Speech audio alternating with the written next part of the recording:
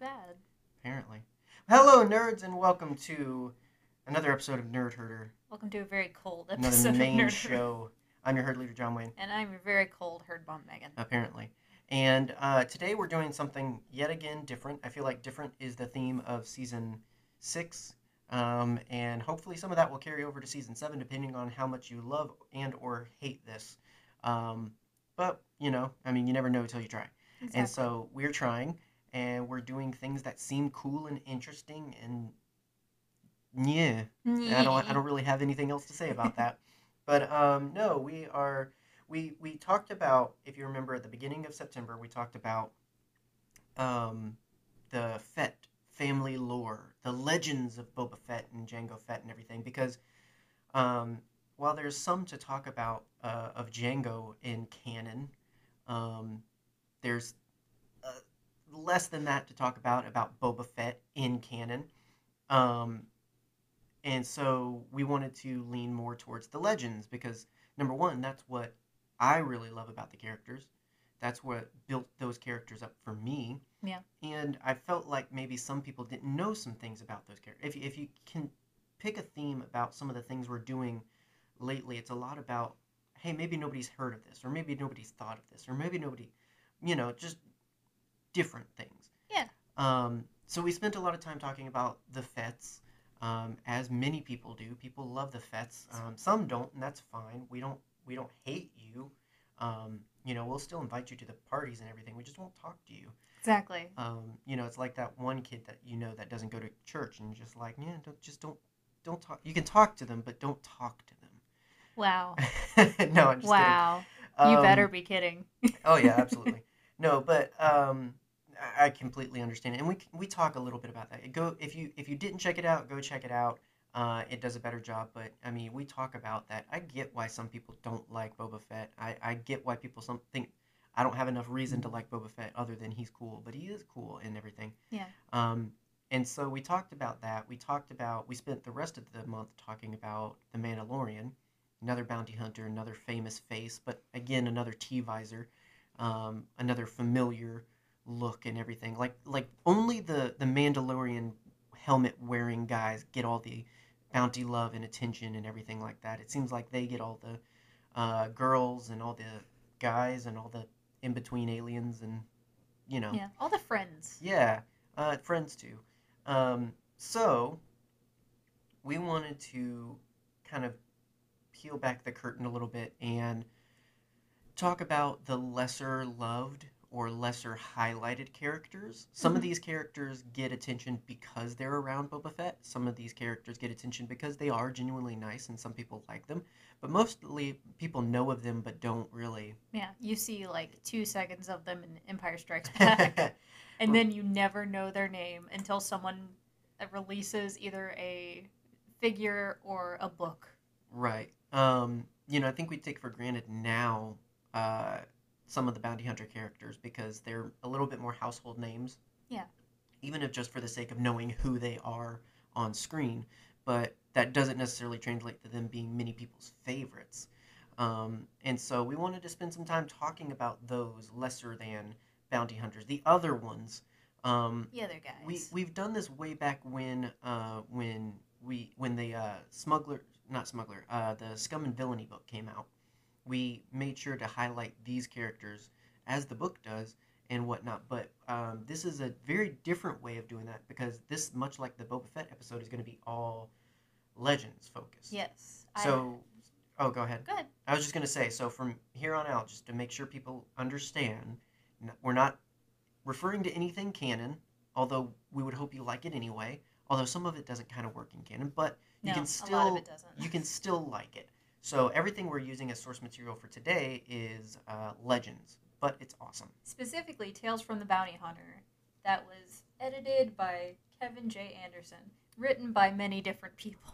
Yeah, we talked about this one on the Fett one because Boba Yeah. Fett has a story in this book. We're not going to talk much about it, although I will read a part of it for the ending of today's episode. Um, but we wanted to move away from giving him any attention.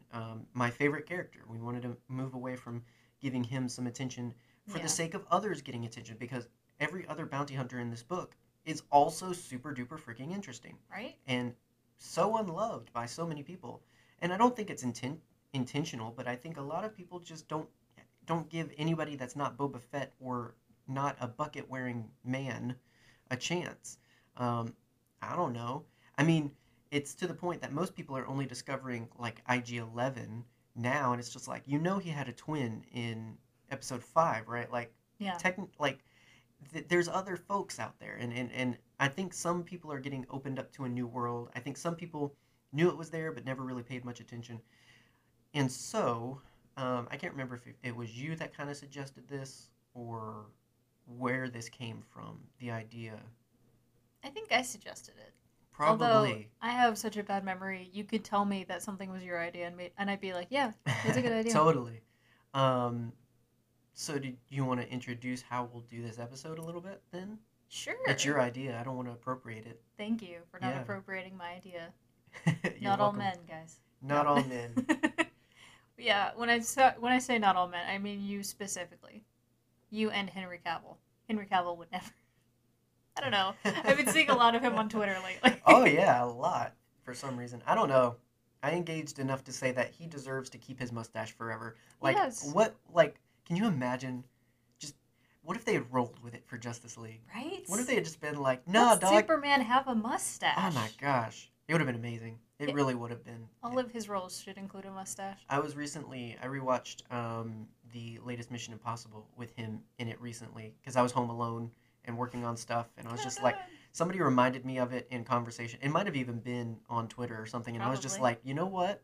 Mission You know Impossible. what? Yes, because that fight scene in the bathroom with him and Tom Cruise and that one guy. Which is the only scene I've seen from that Oh movie. my, the whole movie is amazing. I tell people all the time, like, we will talk about it at some point. I love those movies, but I've never seen those movies. it's such an adventure to track between the beginnings of early '90s Mission Impossible. Yep, 1996. Third major film of his career, Tom Cruise, to now. Do you know what the first major film of his career was?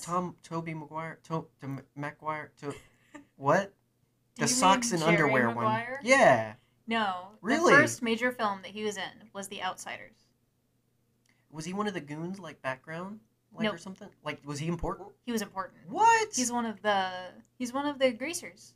Really? That was before he had dental work done. Wow. And really? so like he has janked teeth. Interesting. It took me forever to realize that it was Ralph Macchio in that. Yeah, man. Actually, It's Ralph Macchio. It's oh my gosh, what's his name? Patrick Swayze. It's Patrick Swayze. Knock off Kevin Bacon. It's Matt Damon. Matt Damon. Yeah. Yeah. No, I'm I'm I'm trying to I add love to the that conversation. movie so much.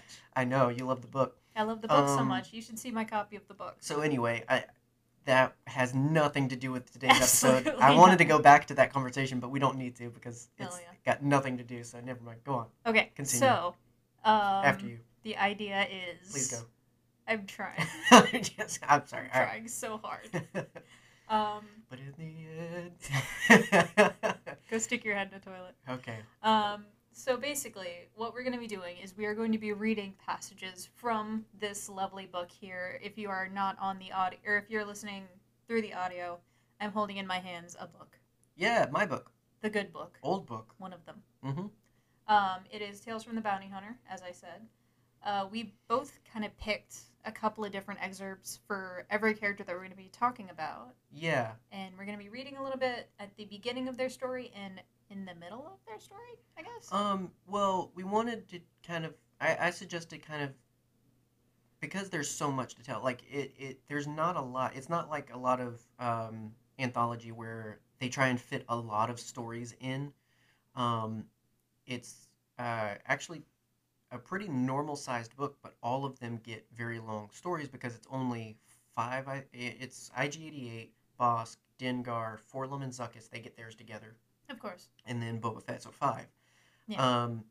Because it's only 5 in a very traditionally linked novel, I think each one gets almost like 20 pages or something. Yeah. Like it's a beefy story for each one, and so wanting to highlight, here's what you need to know first and foremost of the character from an excerpt, and then also something more interesting later in the story that Yeah. kind of now that you know who they are, here's their most character moment and everything. Yeah. For the first one, IG-88, this is my favorite one in the book. And Yeah, this is the well, story that made me love Star Wars. yes. I was gonna say that's why this is like super significant.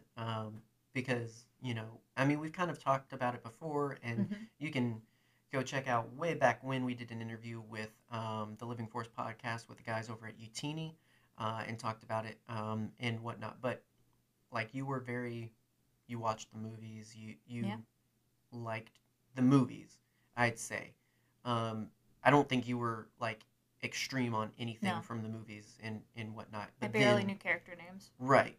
But then, you know, you put up with it a lot with me and until you found your thing. And that started and It was deep sci-fi, Eric is what brought on me in. yeah, Eric on Twitter recently reminded me of the because we started it with the Utini thing because they brought that like find your IG-88, like find the thing that you love that makes you love Star Wars, and that IG-88 was that first, and Exactly. then Clone Wars and specific characters from there on, and then it's just like this rabbit hole. You're opened up to this whole new world because you found your one thing, Exactly. and that's part of why like we tirelessly tell people like check out these stories, read these things, look into stuff because you might find something that all of 99 other things didn't interest you but one did. Hmm. That makes the 100 worth it.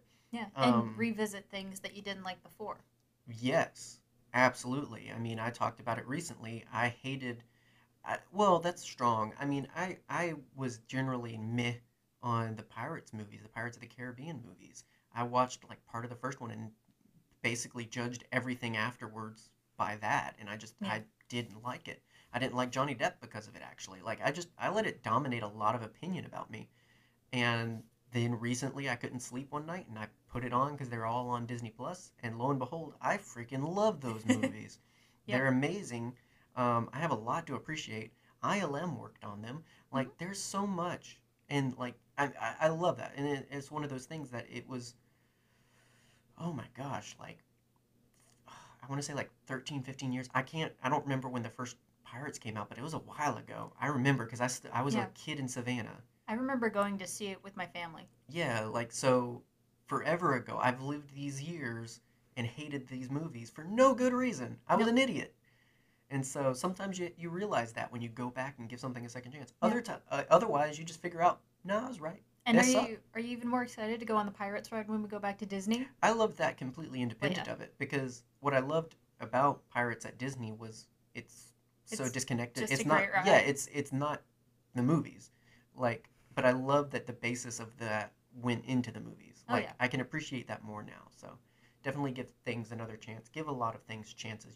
You might find your next favorite character. Um, I don't know why we decided to read from it, I but we don't did. remember. It's a good Um, book. and so yeah, so we'll read excerpts, talk a little bit about it, and yeah, just go from there and have a good time with that. Hopefully, we don't know what's going to happen really Yeah. until we do it because this is completely new. So Let's find it out together. yes, if you want to start us off there. All right. I am reading from IG-88 story. I forget the title of this one. I think therefore I am. Yeah.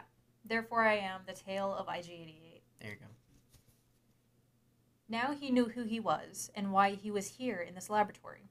He and his identical counterparts had been built to serve the Empire, to fight and kill, to seek out and destroy the targets selected by Imperial masters.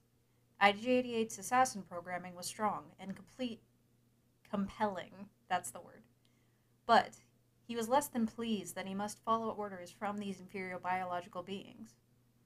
He was a special kind of droid beyond the capabilities of other machines, superior. I think, therefore I am. Mm, Rene Descartes. Powerful. yeah. Yeah. So what was it about this story really that made you like IG-88 so much? So we've talked before about my love of sci-fi. Mm-hmm. I love weird, deep sci-fi. And one of my favorite sci-fi stories is I Have No Mouth, But I Must Scream, Mm-hmm. which Which is where this comes from, right? it's based on that story. Mm-hmm. And that first line of There's a video I game think, about that, isn't there? yes. Yeah. Yeah. I think therefore I am, which if you've heard it before, but if you don't know, it's Oh, from yeah. philosopher Rene Descartes. Mm-hmm. The essence of being a human and intelligent and sentient is thought, basically. That is boiled down to its barest. Because I'm not a philosopher. I'm not French. Which is kind of interesting compared to Qui-Gon's line in episode 1 to Jar Jar of the ability to speak does not make one intelligent, because Mm-hmm. it's almost this thing. So it's just like, are you brainless? And it's, I can speak. Mm, that doesn't mean anything. Going deeper than that. Can you think? Can you critically Yeah. analyze? Can you understand? Ooh, that's a big one. Um, and I think that's the compelling thing of IG-88's character from here is not to emphasize too much on the word, but like he says, I think. Like he's Mm-hmm. processing. He's trying to understand like what's going on around him as it's all happening. And Yeah. I think that's when he makes the decision of like general inferiority around him. Yeah, and that's something that I love about the character characterized in this story. He hates everything. Exactly. No, I'm just kidding. No, that is Yeah, it. right. He hates so deeply the process that he's been put through up until this point. Like, Mhm. he has been programmed to kill. Mm-hmm. He has been programmed to carry out orders by the Empire. In the first 5 seconds of his sentience, he has time to think, I don't think I want to do that. Not for someone else. Yeah, he wants his own exactly. stuff. He is still in the metal clamps holding him to whatever he's on, the slab or whatever. Mm-hmm. When he has the thought of, you know what? No, Mm-hmm. I'm not going to do that. Mm-hmm. Like, there's another great line in the story where he is looking at his creator and she is screaming, and he's like, well, something must be wrong. But it can't be me. I am going far beyond their expectations. Right. That's a good thing. I'm doing what you programmed. Like I'm doing it better Exactly. than you programmed even. He is like the exact opposite of the robot from iRobot. Mm-hmm. Your favorite Outer Limits episode? Oh, I want to say Sam, but I could be wrong. Something like I that. haven't rewatched it. I rewatched it maybe sometime last year. Yeah, we watched it Um, together. Yeah. Anytime I get a chance, I show people that it's my favorite Outer Limits episode ever. It It's doesn't such a good it doesn't episode. matter if it's the original '60s version or the more recent like '90s version.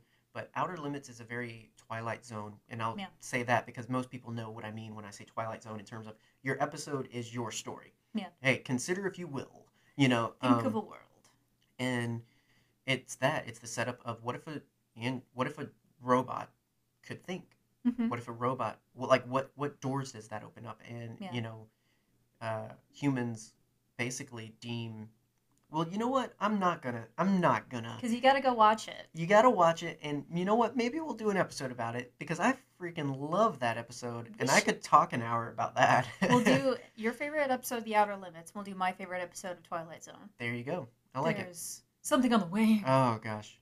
Something. I thought you were gonna pick the one about the beautiful faced lady. That I one too. love that one. That one is really good. Anyway, so yes, he's the opposite of Yes. thinking and making right choices. I Yeah. mean, it's very interesting, and I mean, I'm sure there's some sort of science that could be done to understand how, like, an AI could process Yeah. that way and everything. But I mean, he goes rampant, and then the thing a lot of people don't realize, and what this story goes into. So it starts with his creation, and that's the thing is many of these stories travel time. Yeah. Like they go over a long period. So it goes from his creation to getting hired and to the very end, which I'm sure you're going to reference. Oh, I am 100% going to talk about it. But in between, a lot of people don't realize there were more than one IG-88. And we're not Yes. talking about like we're not talking about IG-88, IG-89, IG-90. Like IG-88 Yeah. is his number. He transferred his consciousness into 4 other droids. Yep. So the original is A, then Mhm. B, then C, then D. The droid that most people are familiar with that's on the Executor that goes after Han Solo is B. He's the one lying in a scrap pile on Bespin. Exactly. If you missed Watch Mojo's Easter egg list and didn't know that was a thing, there's one humped up in the corner, and Boba Fett killed him. Yeah. He got there first and killed him. Because nobody else knew. Right. They thought that there was just the one. Exactly, and that was the whole point. Yeah. While IG, like, while the main one, like, while A was doing all the scheming and Yeah, everything, he was rubbing his tiny hands together right? in the evil pyramid of doom. B was earning credits and gaining information and everything. Yeah, If he you've ever was played, earning clout. yeah, if you've ever played the Shadows of the Empire game, I think is what it is. Dash Rendar fights IG-88, but it's actually IG-88C. Mm-hmm. And so it's really, really, Yeah. it's really interesting, the story built, because he has this galaxy dominating scheme. He's a bounty hunter, so you think, that's the whole thing. He makes you think, what? A bounty hunter droid trying to take over the galaxy? No way. That's stupid. Like, how could he possibly? That's what he wants you to think. Exactly. His entire scheme in this story is, well, all living things must die. I'm going to take over the universe, and while I do that, I'm going to transfer my consciousness into every droid I come into contact with, so that they understand, and we have a hive mind. Right. Star Wars Skynet. This is the Borg. Right. Like, this is legit the Borg. And it just, I don't want to give too much away, because I want people to read this story. Oh, okay. I'm going to talk about the end, because that is, like, the most... I was going to say, because I talk about it good details, so... dramatic irony that I love so much in sci-fi and any story I've ever read is just, like, your hubris. Right. That is your downfall. Mm-hmm. Yeah. Like, this entire story is him transferring his consciousness, going and majoring in the minutia of his plan, getting to a point where he can do something big.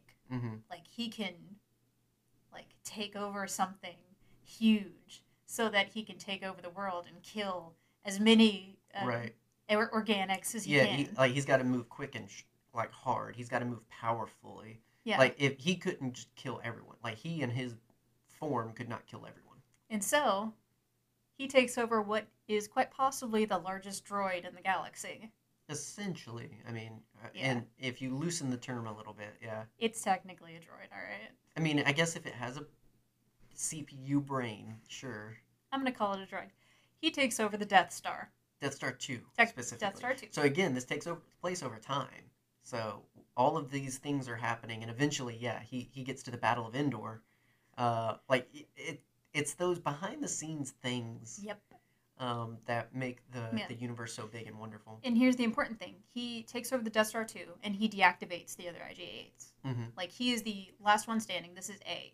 Mm-hmm. Which brings me to my next quote from the book. Mm-hmm. So basically, he is in the central computer of the Death Star 2. The Death Star 2 is IG-88. Exactly. He has taken over everything from the largest operations of the gun to the smallest operations of the doors. Okay. Okay, let me get to it. From his hiding place in the Death Star's brain, IG-88 took particular pleasure in spying on this despicable, shriveled human who seemed to think that he had invincible power. Everyone treated the Emperor as if he was supremely important, much to IG-88's amusement. As the entire Imperial fleet arrived, waiting in an ambush for an expected rebel attack, IG-88 watched the Emperor plotting and scheming, trying to outthink the rebels, outmaneuver them. Palpatine believed that he was so smart, so superior, that IG-88 had no choice but to briefly demonstrate the man's impotence in the grand scheme. So basically, okay. IG-88 takes controls of the doors to the throne room. Uh-huh. And he just shuts them and then opens them and then shuts them for like 5 minutes in front of Palpatine. Interesting. And then, he calls over stormtroopers to be like, open this door. And they can't get it to work. Right. So finally, IG-88 gets bored and he's like, nah, you can go through. And so that's just a little bit of a story that I love so much. Mm-hmm. And then after that, of course, rebels attack. Yeah, the story stays the same. Like, the Death Star gets blown up. And in his last moments, he has this monologue of, "Look at me. Look at what I've accomplished. Look at how superior I am." Mm-hmm. Just completely destroyed. Right. And that is the most hilarious ending to a story about a killer robot I've ever heard. Oh yeah. Like that, when I first read that, because you can't calculate for that. Exactly. Like, how do you? How? You can't. Like that's the thing. That you can't factor in hope and luck and that the underdog will win. Like you. Exactly. All the calculations say no. It's the underdog. So there's a reason it's called that. It's not going to win. Exactly. Yeah, it's really cool. It takes a very static character to a whole different level. And by and large, some of it can still exist. That's what's the cool part. Yeah. So. Oh, I forgot. The full quote at the end of the book is, "I think, therefore I am. I destroy, therefore I must endure," Mm-hmm. which is just. Oh yeah, very metal. So good. Yeah. It's metal. Oh yeah. It's metal. I love it. That's the thing. Yeah, IG-88 is a great murder robot character. Oh yeah. For sure. The one little bit we get of him, she shows up in a couple of Forces of Destiny episodes, and whatnot. But in the main major piece we get in an Age of Rebellion comic, they really show that same kind of just, oh no, you can't. I am superior. I'm the best. They're like, he just really goes on rampage, but he also uses it as an example of, this is why I'm better. Yeah, he gets dismantled. Yeah, and then pulls himself back together. He came up with a scenario of, this is how it'll work, and guess what? It was for hardly anything. Like he didn't do it for the credits. He did it for just the sake of loving murder. Like exactly. I love that. I love the character of 000 because he's a fun murder bot. Like he's flamboyant. Yeah, like maniac. Like he's very exuberant. He delights in it in like very high fashion and everything. I'd say 000 is a Bond villain. Yes. IG-88 is a Kubrick villain. Yeah, I mean that can work. I was gonna say he's very I don't know exactly what I was thinking, but not that, but that, I mean that, yeah. It's just very much just cause I'm bad. Cause like he reminds me of characters like Hal from 2001: Space Odyssey. Yeah. And also, oh gosh, what's his name? The lead droog from Clockwork Orange. Malcolm McDowell. Malcolm McDowell, yes. But his character. Chancellor Valorum? Yes. Yeah. It's Chancellor Valorum. But it's not, though. It's not Malcolm McDowell, is it? Mm-hmm. Oh. Yes, ma'am. Yes, it is. Sure? Chancellor Valorum is the butler from Haunted Mansion, That's not Malcolm McDowell. Isn't it? No. Who's Malcolm McDowell? Malcolm McDowell is, oh gosh, he's your favorite Dr. What's his face from Halloween? Are you sure? Yeah, that's Malcolm McDowell, babe. Interesting. No, I don't think so. Yeah. But okay. Welcome to Conversations and Arguments. We'll find out. Nerd herder. We'll find out. We'll find out in the break is what we'll do. We don't have a break. I will make it. So you have our next story as well. I do. It's about the mummy. It's about the mummy Dengar. Where is it? So it'd be the third one, I think. Yeah. Yeah. Dengar jumped up and hurried down the mountain trail, watching in the dark, careful not to snap a branch or dislodge a rock. He ran with long strides and incredible swiftness. The Empire had enhanced him physically, designed him for great deeds. Dengar was much stronger than the other men, faster. He saw better, heard much that was inaudible to men with lesser ears, and he felt almost nothing. Little pain, little fear, no guilt, no love. Sad boy Dengar.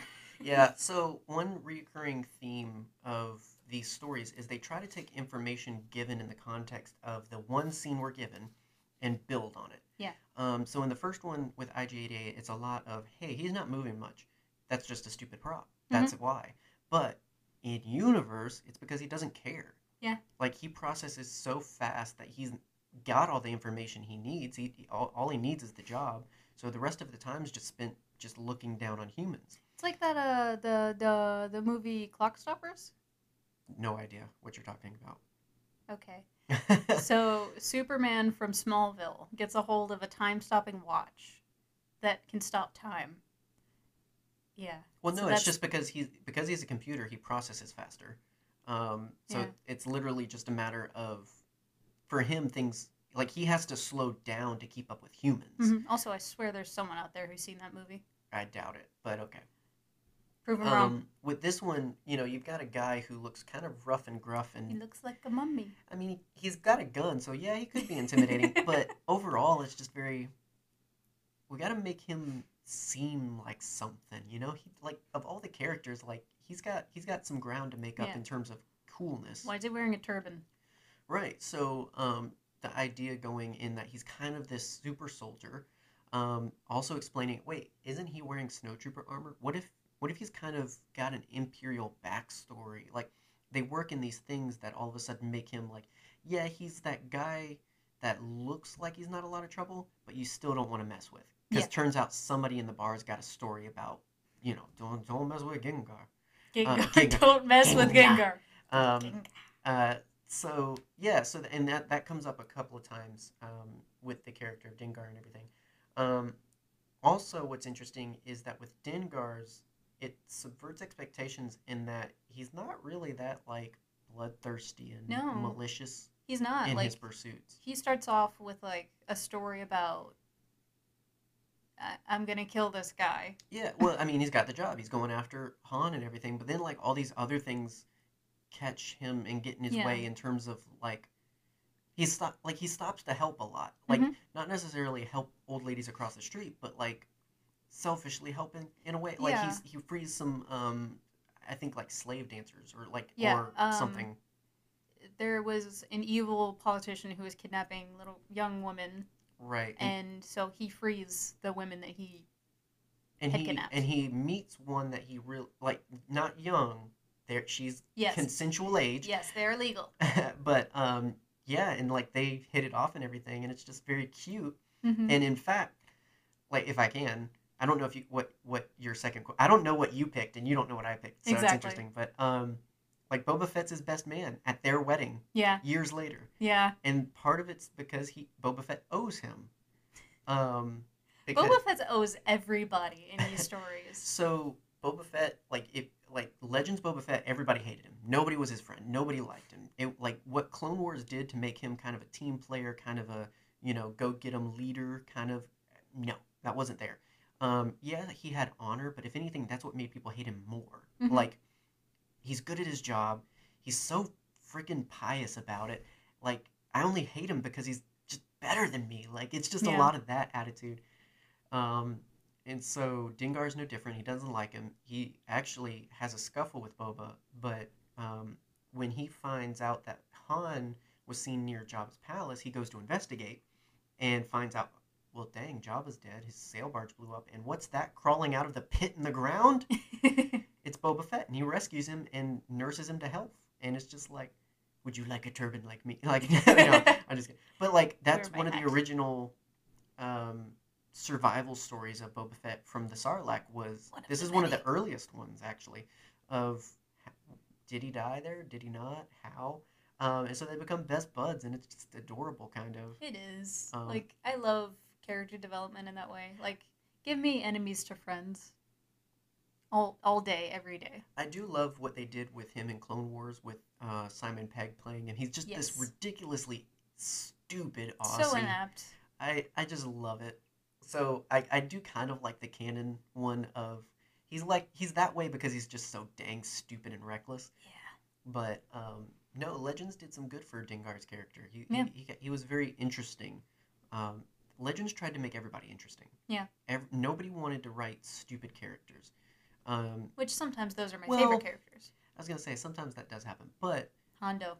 when people get a chance, like they wanted to make the stupidest seeming character the most important. Mhm. Like they wanted to give everybody some ridiculous story that made them seem like they mattered. And I like that. I like that aspect of Yeah. Legends and just Star Wars storytelling in general. Everybody's got a story, and in their own way, everybody's important. Yeah. I've traveled all throughout the galaxy and I've never met anyone who didn't matter. Exactly. The So, Doctor. what was your next? Aha. Did you have your other one? I did. It's very small and I love that you picked short ones, yeah, and I feel bad yeah. now. You should. I can't read. Yet, Dingar had always chosen his victims, harvesting only those he felt deserved to die. Inevitably, Manaru voiced the question, and why is it that Han Solo deserves to die? Dingar was forced to admit, I'm not sure he does, but he almost killed me once. I want to catch him, force him to tell me why he did it, and then I'll decide whether or not to let him live. See, and that's another thing is it makes him moralistic. It makes like it tries to explain why these guys are doing what they're doing. Yeah. Are they all just bad to the bone, or is there something else there? I feel like there's a lot of people I would love to just grab and shake and be like, why did you do that? I can understand that completely. Right. Because, like, we don't get the story of how Han Solo almost killed him, but I'm sure we'll find it somewhere. Right. So yeah, I picked a little bit longer, and I feel bad about that now. Don't feel bad at all. um. See, if I had picked what I originally wanted to, I would have read the entire Age-88 Right. story. So yeah, just bear with me, I guess. I don't know. The bear is here, and she is listening. So you got IG-88, which obviously you would get IG Of because course. your favorite and everything, and then Dingar just came next. So I got I wanted Bosk, Mm-hmm. so I got Bosk, and then Zuckuss and 4-LOM. It just made sense, and I'm really happy with that.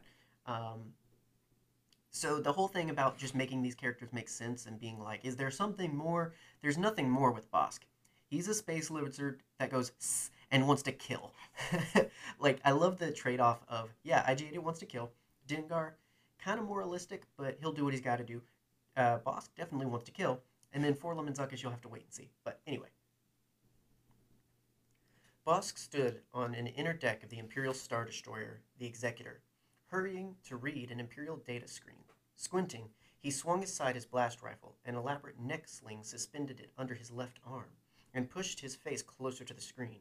On board, lighting hurt his super-sensitive eyes, and the screen was only marginally brighter than the corridors. He had trouble picking up the contrast. Another list appeared. Known antagonists. Big Bunji, former associate. Jabba the Hutt, former employer. Pavu 2-for-1, former associate. Bosk flexed his toe against the Executor's deck. Chewbacca and Solo would be crazy to hide among their enemies, but Solo was notorious for hiding or trying crazy tricks. Lord Vader's personal aides had furnished volumes of data on all 6 Hunt finalists. Somehow Bosk must discover the clue that would lead him to Chewbacca first. And Solo. He tightened his fingers, curling massive wedge-shaped claws into his palm. His hands were not nimble, but strong, with deep ridges, mature scales. He had hunted Wookiees for over 60 standard years, and when a blaster or grenade finally killed Bosk, his death would shower hundreds of Jagannath points onto his bloodthirsty eternal scorekeeper that he worshipped so. Serene behind pale, lidless eyes, the scorekeeper existed beyond time and space, numbering every deed of every Trandoshan hunter. She could zero out his life if she wanted, and if he was shamed or captured, and she could double his profit if brought home a great prize. Ambushing Chewbacca was Bosk's sacred obligation. It goes further, but I'm going to stop there because I feel like you get the gist of the section Yes. I picked. I picked what gave Bosk his driving motivation and everything, in that he's obsessed first with Chewbacca, which is unique amongst every other one of these characters. Yeah, everyone wants a piece of Han Solo. Yeah, well, I'll say IG-88 doesn't care. No. It's just a human. Dingar has his motives. 4-LOM and Zuckuss have, they're just doing a job. I'll explain later. But then, Boba Fett and Bosk are the only major players that have intentions. And Boba Fett's is obviously Han, but Bosk's is mainly just Chewbacca. And it's literally just because of the hunt. And I love the lore building they do to make it make sense why they're obsessive with the hunt and everything like that. It's very, Predator lore in that at least Predators are honorable, I'll say. Trandoshans are meant to be honorable, but they stray away from that quite a bit. It's all about getting the prize. Yeah. And the idea of this eternal scorekeeper is an interesting idea of religion for Bosk and them and everything. And so the story really is just about Bosk attempting to close the bounty to get Chewbacca. And what's really funny and ironic about it is he enlists the help of a couple of others that have intel not only on Han and Chewie, but promise more intel on Wookiee slaves for him to hunt as his heart pleases. Turns out they used Bossk to be able to get in and break out Wookiee slaves and trapped Bossk and turned him in. Like, it was this whole thing of, like, his obsession turned into the thing that thwarted him. Humorous. And I love it. More so than that, even, I love what kind of happens at the end for him. Obviously, he makes it out. He does get away from this scenario, but I love the hopelessness that it seems, and this idea that everything that he had in terms of his murderous, like, conniving, huntful intentions gets just completely turned on its head. Boss crouched on a prison cell bench. His claws twitched. He tried gouging strips into the wall, but they were coated with transparent steel. The stormtrooper outside snapped to attention. Imperial Governor Io Descend, a tall, plump marshmallow of a man who would not have dared challenge Bossk on equal footing, strode up and stopped outside the force-shielded opening. An even plumper woman stood beside him. She hung on his arm like a growth, batting false eyelashes full of decadent veins. Bossk half expected them to flutter away and join some swarm of winged insects. "Oh," she exclaimed, "you were right, Io. He's enormous." Bossk glowered. "You ruined my chance for promotion, bounty hunter." That's not annoying enough. Desmond said darkly. You ruined my chance. Any last requests? "Promotion?" Bossk shouted. "What are you talking about? Those Wookiees were bait in a trap, bounty hunter. Instead of the rebel fleet, I caught one miserable lizard. And at least I can make good on a promise I made to Phoebe 2 years ago." He encircled the woman's shoulder with one arm. Her bloodthirsty smile chilled Bossk. It made him picture the scorekeeper wearing a human mask. "I've always wanted—" Oh, sorry, that's the woman.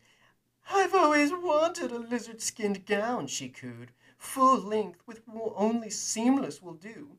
Or it's not authentic. Oh, yes, Io." She tilted her head and pressed one fleshy cheek against his hand. "This will be lovely." And so I love... That's obnoxious. Oh, yeah, very much so. Also, we could have used the filters. I guess so. Yeah. I kind of... Hopefully people thought that was funny. But, yeah, I mean, it's this idea. It ends off with him... I mean, again, he's been duped by these people he entrusted to help him. Because he was obsessed with hunting Wookiees. Turns out he ended up helping Wookiees. It's just hilarious. But then he's put in the place of creatures he's treated like that many, as he says, 60 years. I mean, his whole intention with Chewie was to skin him, to get the pelt, like, hunt. And here he is as a, being looked at like a piece of meat, a piece of the hunt and everything like that. Yeah. It's just that comeuppance. We watched a movie recently where that, like, I gushed over that because I love that storytelling. I love when bad people get their comeuppance like that. Obviously, I believe in grace and forgiveness and all of that stuff, but I love stories where absolute evil gets treated absolutely evil. I know that's all wrong and everything like that, but I can appreciate it in fiction. I think we all can. I also love when a character gets their comeuppance while trying to screw over someone else. Oh, yeah, absolutely. It's even more just amazing when that happens. Oh, yes. So, yeah, again, I picked long ones. You so. did. You did indeed. But you might be tempted to skip over what seemed like the two most boring characters of the Bounty Bunch, but I would dare say you'd be missing out on a wonderful story if you skipped out on 4-LOM and Zuckuss. Yeah, for the audio listeners, I just showed everybody my neat shirt, which is the Bounty Bunch. The Bounty Bunch, yep. Get yours on TeePublic today. Yeah, so you've got Bughead C-3PO knockoff. You've got Bughead, Bug. What the heck kind of characters could these possibly be? How could they possibly be, number 1, bounty hunters, number 2, a threat, number 3, interesting? Yeah, because Zuckuss is kind of chunky. Oh, yeah. He's very chunky. Now, what's interesting, Bossk's story doesn't really do anything to, like, hey, why does he do that? Why does that happen? Like, it really just shows you, like, that scene. He is Lizard. Yeah, so that scene, you literally see the scene in the beginning in the movie, like when he's kind of leering over the Imperials when they're like, "Oh, bounty hunters, we don't need that kind." Like And he goes, that's what's happening while all of that's going on. Is he's thinking about how he can get this score, how he can finally get Chewbacca. Um, this one goes back to the sort of Dengar of how can we make them interesting? How can we make this make sense? What the heck's going on here? I don't even know if originally Forlum and Zuckuss were meant to be partners or if they were just meant to be independent characters. But obviously, you got two Bughead characters. You're like, nah, they kind of go together, yeah. don't they? Yeah. So let's see a little bit of their story. I might stop somewhere. I don't know. Yeah. What It is their depends on how story much is called? it. It's called Of Possible Futures: The Tale of Zuckuss and Forlum. Let me go to so Bosk's was the prize pelt, the tale of Bosk. So, sorry, I forgot to You're read good. that off. Um, so I actually have three for them, I believe. They're just that interesting. Um, well, because the first two, the beginning and end ones I picked are very Forlum. I wanted to get some of Zuckuss in there, as well because they're both very, very, very, very interesting characters. Actually, does Darth Vader know? The droid Forlum asked Zuckuss, the Gan bounty hunter partner. Forlum had asked the same question every 8.37 standard minutes from the start of Zuckuss's meditation. In 2 hours they would dock with Darth Vader's flagship to accept an Imperial contract, and they had to know if they were heading into a trap. Zuckuss did not answer. Evidently, he had not yet received intuitive knowledge about Vader and the contract. Zuckuss breathed through the respirator and held his breath in. Then he breathed out and held his breath out for a moment. Forlum noted that it was the 1057th breath of his meditation. The Gan did not need to breathe often, but deep thinking seemed to require regular respiration. He had observed that Zuckuss usually received intuitive knowledge between the 1323rd breath and the 4369th. Once it had come on to the 53rd, 8.37 minutes into the meditation, but Forlum calculated that this is a statistical anomaly. Still, unlike most GANs, Zuckuss maintained a 91.33725% chance of being correct in whatever knowledge he gained through meditation. Knowledge about where their acquisition would hide, the exact number in a group, the intentions of others towards them. They needed to know now Darth Vader's intentions towards them. If Vader had somehow learned that it was Forlum and Zuckuss that had hunted a sector governor Nardox for the rebellion, Vader would want revenge. The rebellion had tried Nardox for crimes against the sentients, and the trial had been a great embarrassment for the Empire. The rebels, for the part, paid a princely sum for Nardox, and that was what Forlum and Zuckuss needed more of: credits, to buy medical care for Zuckuss. Illegal medical care. Zuckuss was not an old Gan, but he moved like one. If he went off the drugs that controlled his pain, and during his respiration cycle he breathed like one. Short, fitful breaths that drew air into lungs and esophageal tissue burned by contact with oxygen after a female human acquisition, stupidly struggling after Zuckuss had hunted her into a dark alley with no exit, pulled off his helmet. Forlum had secured the acquisition with no problem, and then tried to help Zuckuss, put his helmet back on, but before they could, Zuckuss had taken 3 breaths of poisonous oxygen. This was the cause for this significant embarrassment to Zuckuss, because he had retained sufficient presence of mind. He could have ceased his respiration until more convenience. Parts of his lungs had burned away that day, and what was left was functionally poor. Zuckuss needed new lungs that could be grown only in illegal and expensive cloning vats. So the Empire's credits tempted Forlum and Zuckuss with hope of new lungs. Another 8.37 minutes passed. Does Darth Vader know? Forlum asked. Again, Zuckuss did not answer. So, sorry, that was long, but I enjoyed it though. Clearly you get the methodical, technical droid mind of Forlum on full display. He's paying attention to every little detail. He's analyzed Zuckuss thoroughly. And then you get the hint, and we've talked about Zuckuss and Gand before because they're actually force sensitive. In Legends, they're legitimately force sensitive, most of them at least. The sort of hunter finders of them, and that's why they're hunter finders, is because they're force sensitive. The others just kind of benefit from the gift. And Zuckuss is esteemed as one of the best. Um, but it only comes through like strenuous meditation like that. And again, you see how like Forlum has calculated. It's like, okay, by now he's kind of got an idea. This many breaths, okay, he should have something by now. Like he's thinking all of this through. And the reason why, what I love about it is because for whatever reason, Forlum is interested in gaining intuitive knowledge. Mhm. He wants to do what Zuckus can do. Like he doesn't want to calculate. He doesn't want to think. He doesn't want to process. He wants to just know. He just like Yeah. it's something he can't do and he wants to.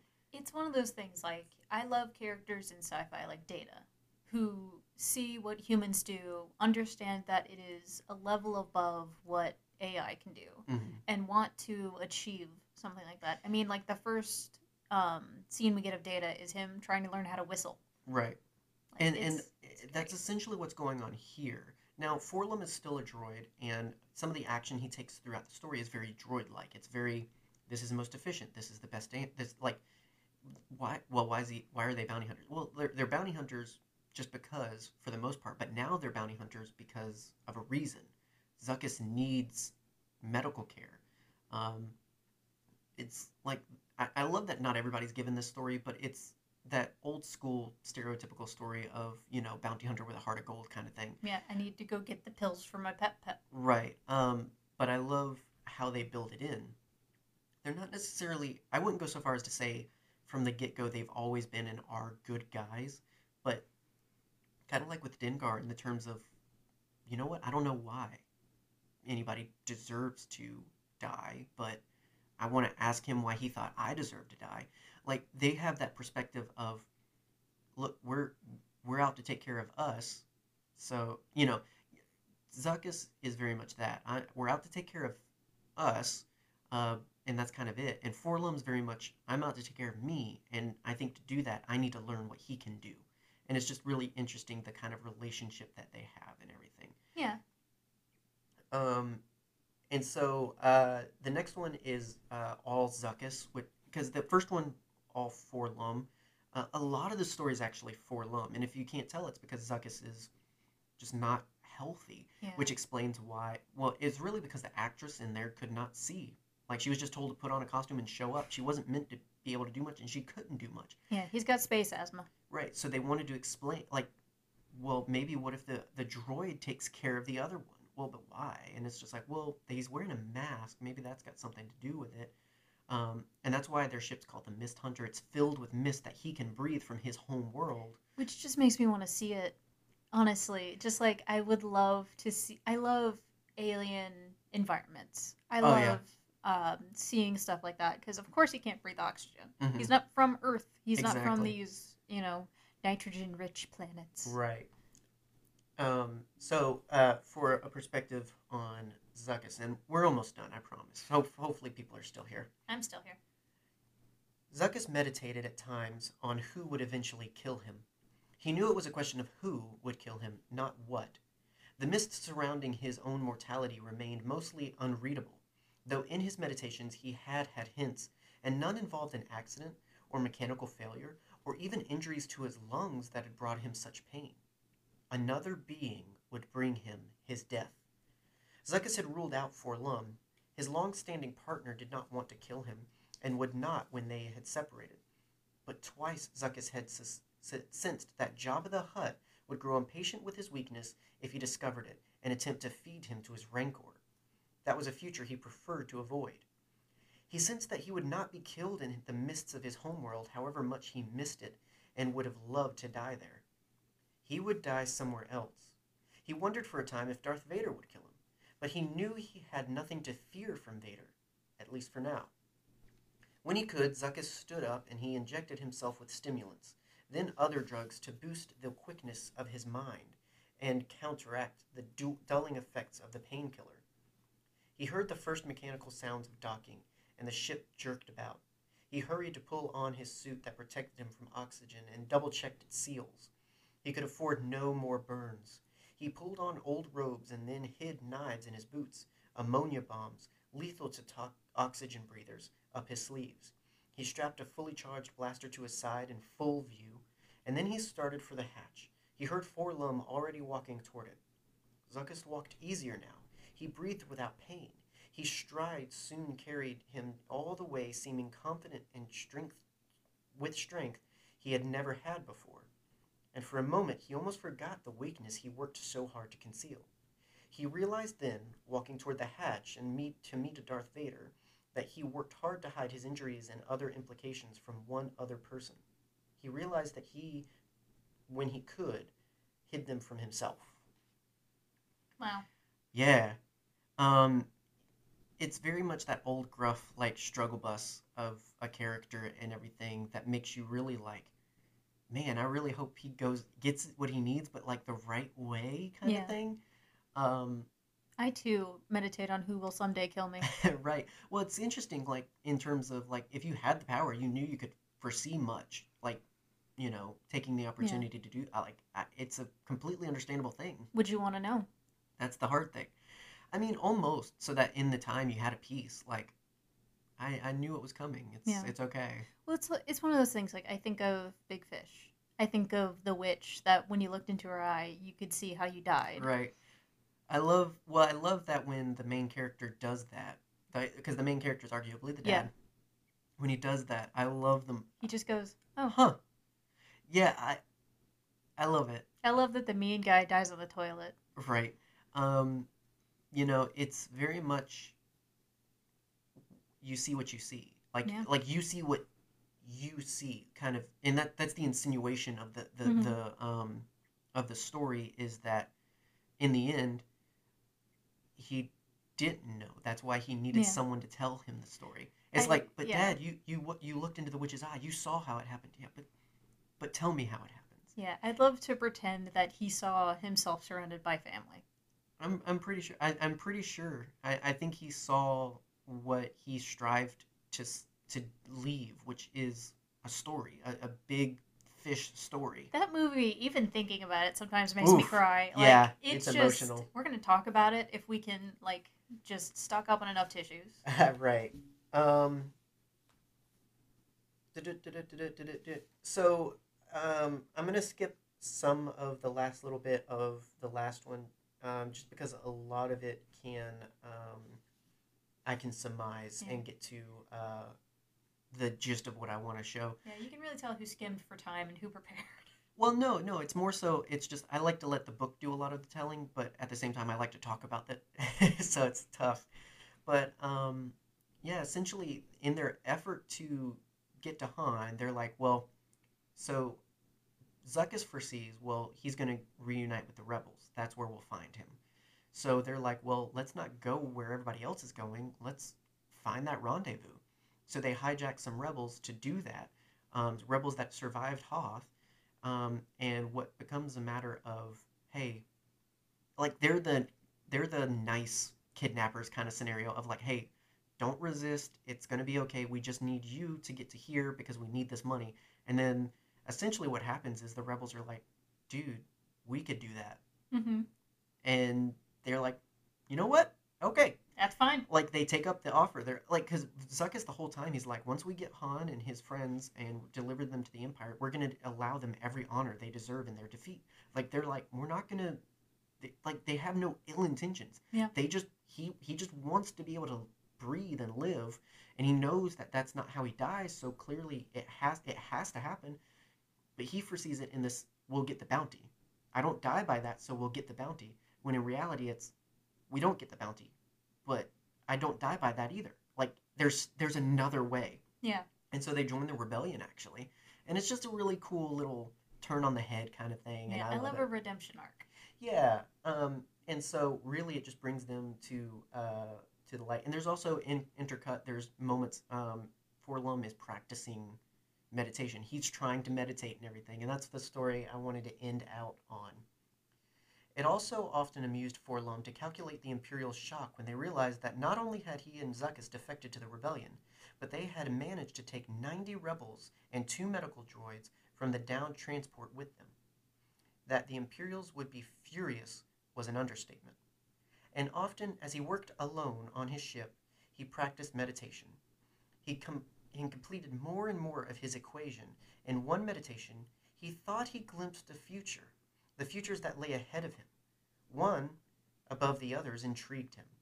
In it, he saw himself sitting with the young Jedi Knights in a newly established academy, and he could not tell if he had learned the ways of the Force or if he were still attempting to learn them.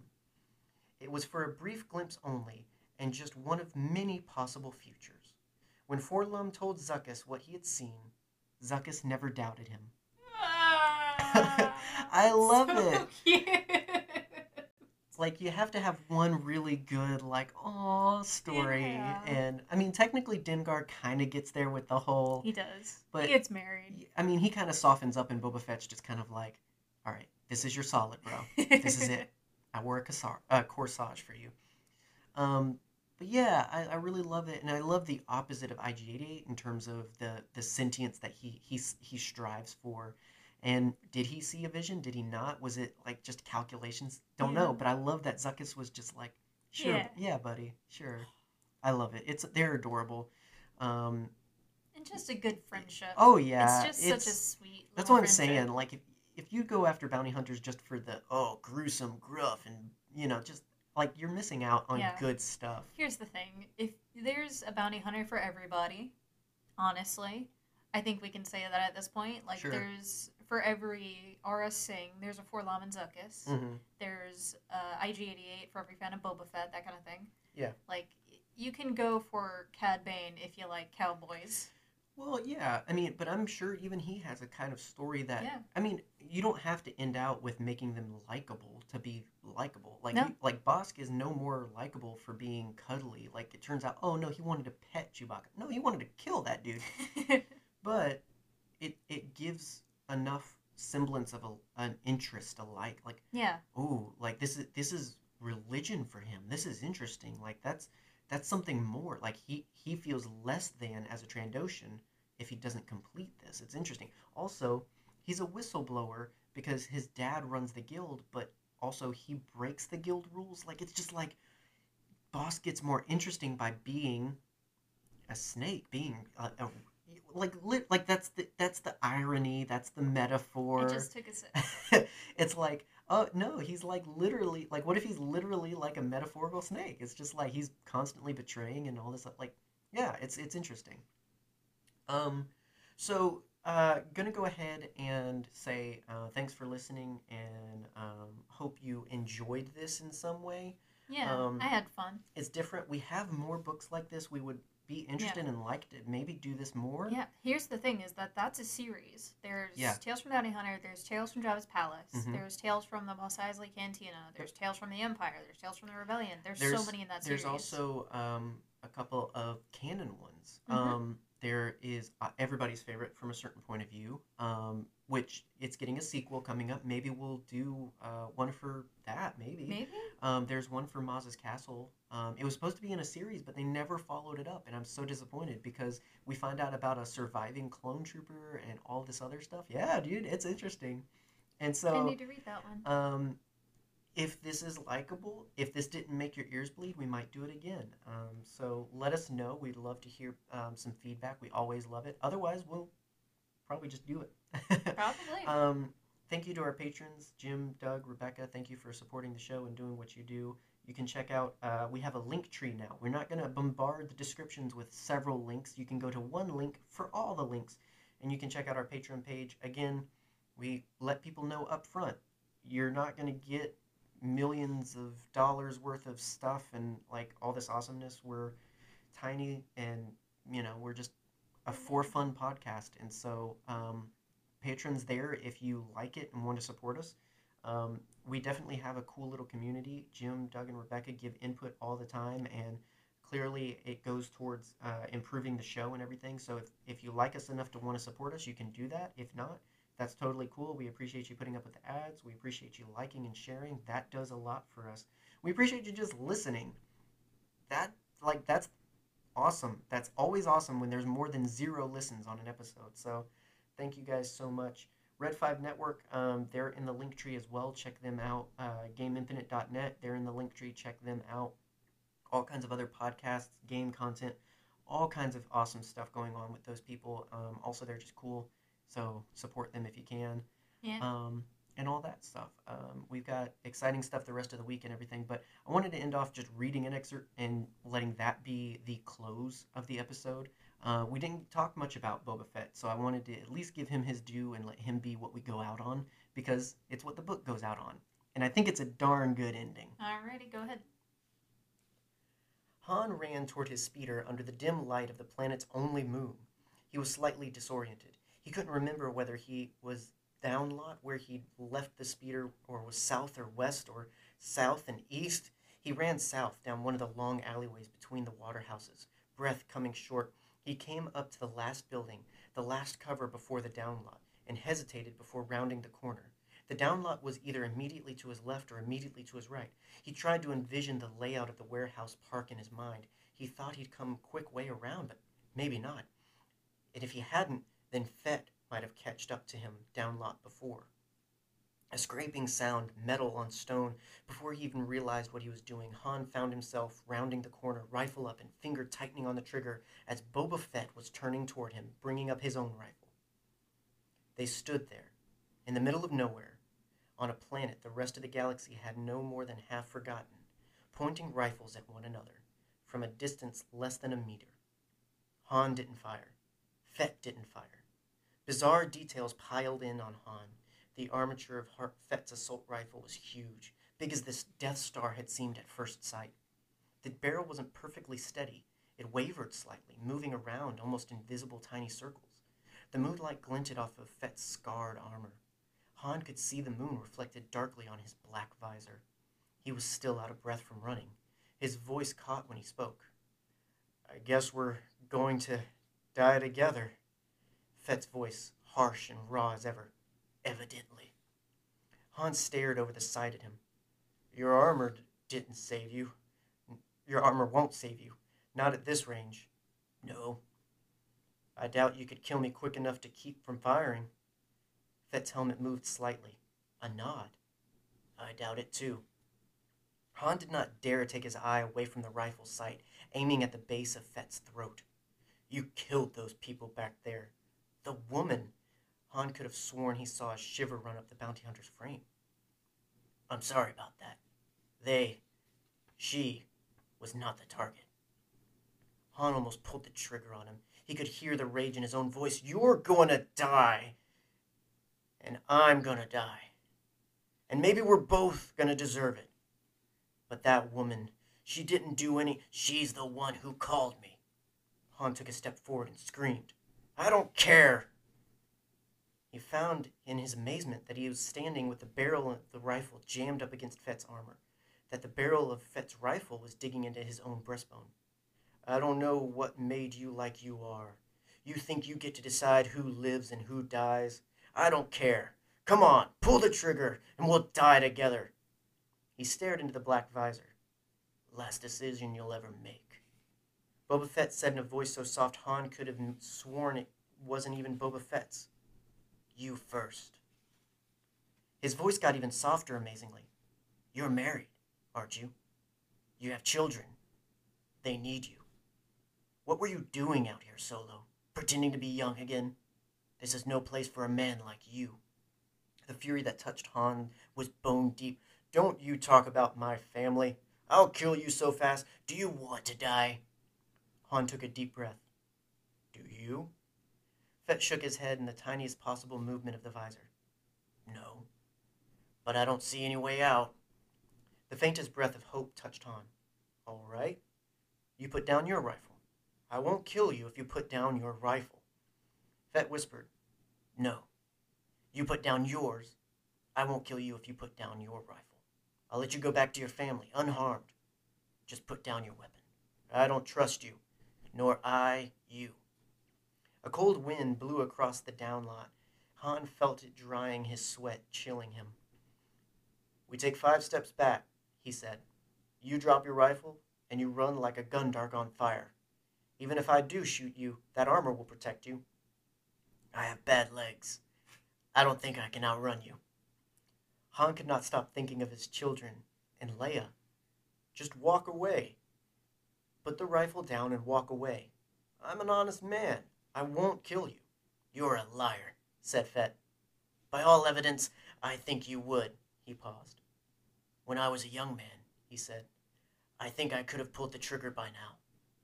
But I find that I do not hate you, and I am not ready to die, to be removed from this world. I made a mistake coming here. I do hate you. I hate everything that you've done, but my wife and children need me. I don't see any way out of this, said Fett. That does not involve trying to trust one another. The rifle's getting heavy, said Han, which it was. He watched Fett over the sight. What are we going to do? Everyone dies, said Fett. Yeah, eventually, but it doesn't have to be today. Not for either of us. Fett shook his head, helmet barely moving, and Han didn't imagine that Fett's attention even shifted slightly. I don't know, Fett said softly. Trust is hard among enemies. Perhaps we should return to the battle. Perhaps, Han Solo, we should let fly, and once more let fate decide who wins, who survives, like we did when we were young. And that's the end. And that's the end. It's such a cowboy ending, isn't it? It is. It's amazing. And also, he got bad legs. Yeah, well, this is years. This is way, way, way after. This is like 20 years after the main movies and everything. And I referenced this in the last one where they kind of meet up later. And it ends there. It ends ambiguous as to what happens. Because nobody wants to write the end of two great characters like that. But what's interesting about Boba's story, I'll say, is that it starts off from their first meeting and supposedly to their last meeting. And it's just really interesting to kind of follow that journey. And I mean, the ending of it all is it's about this idea, can an old dog learn new tricks? The whole thing is, throughout the story, it emphasizes their age. Like it's just like every movement they make, it hints at how hard it is. Every decision they make, it's just like, I wouldn't have done that if I was younger. Like, it's going on to show they've been doing this for so long. Do they even really know why they do it anymore? Do they even really have a good reason? Don't know. Can they change? Don't know. And it ends on that question mark, because that's the best cowboy ending. Question mark. You know, because we'd rather live in the high noon, scene than the aftermath and everything like that. So pick up this book if you dare. Highly worth it. Recommend it and everything. Thanks for putting up with this episode. More in the future.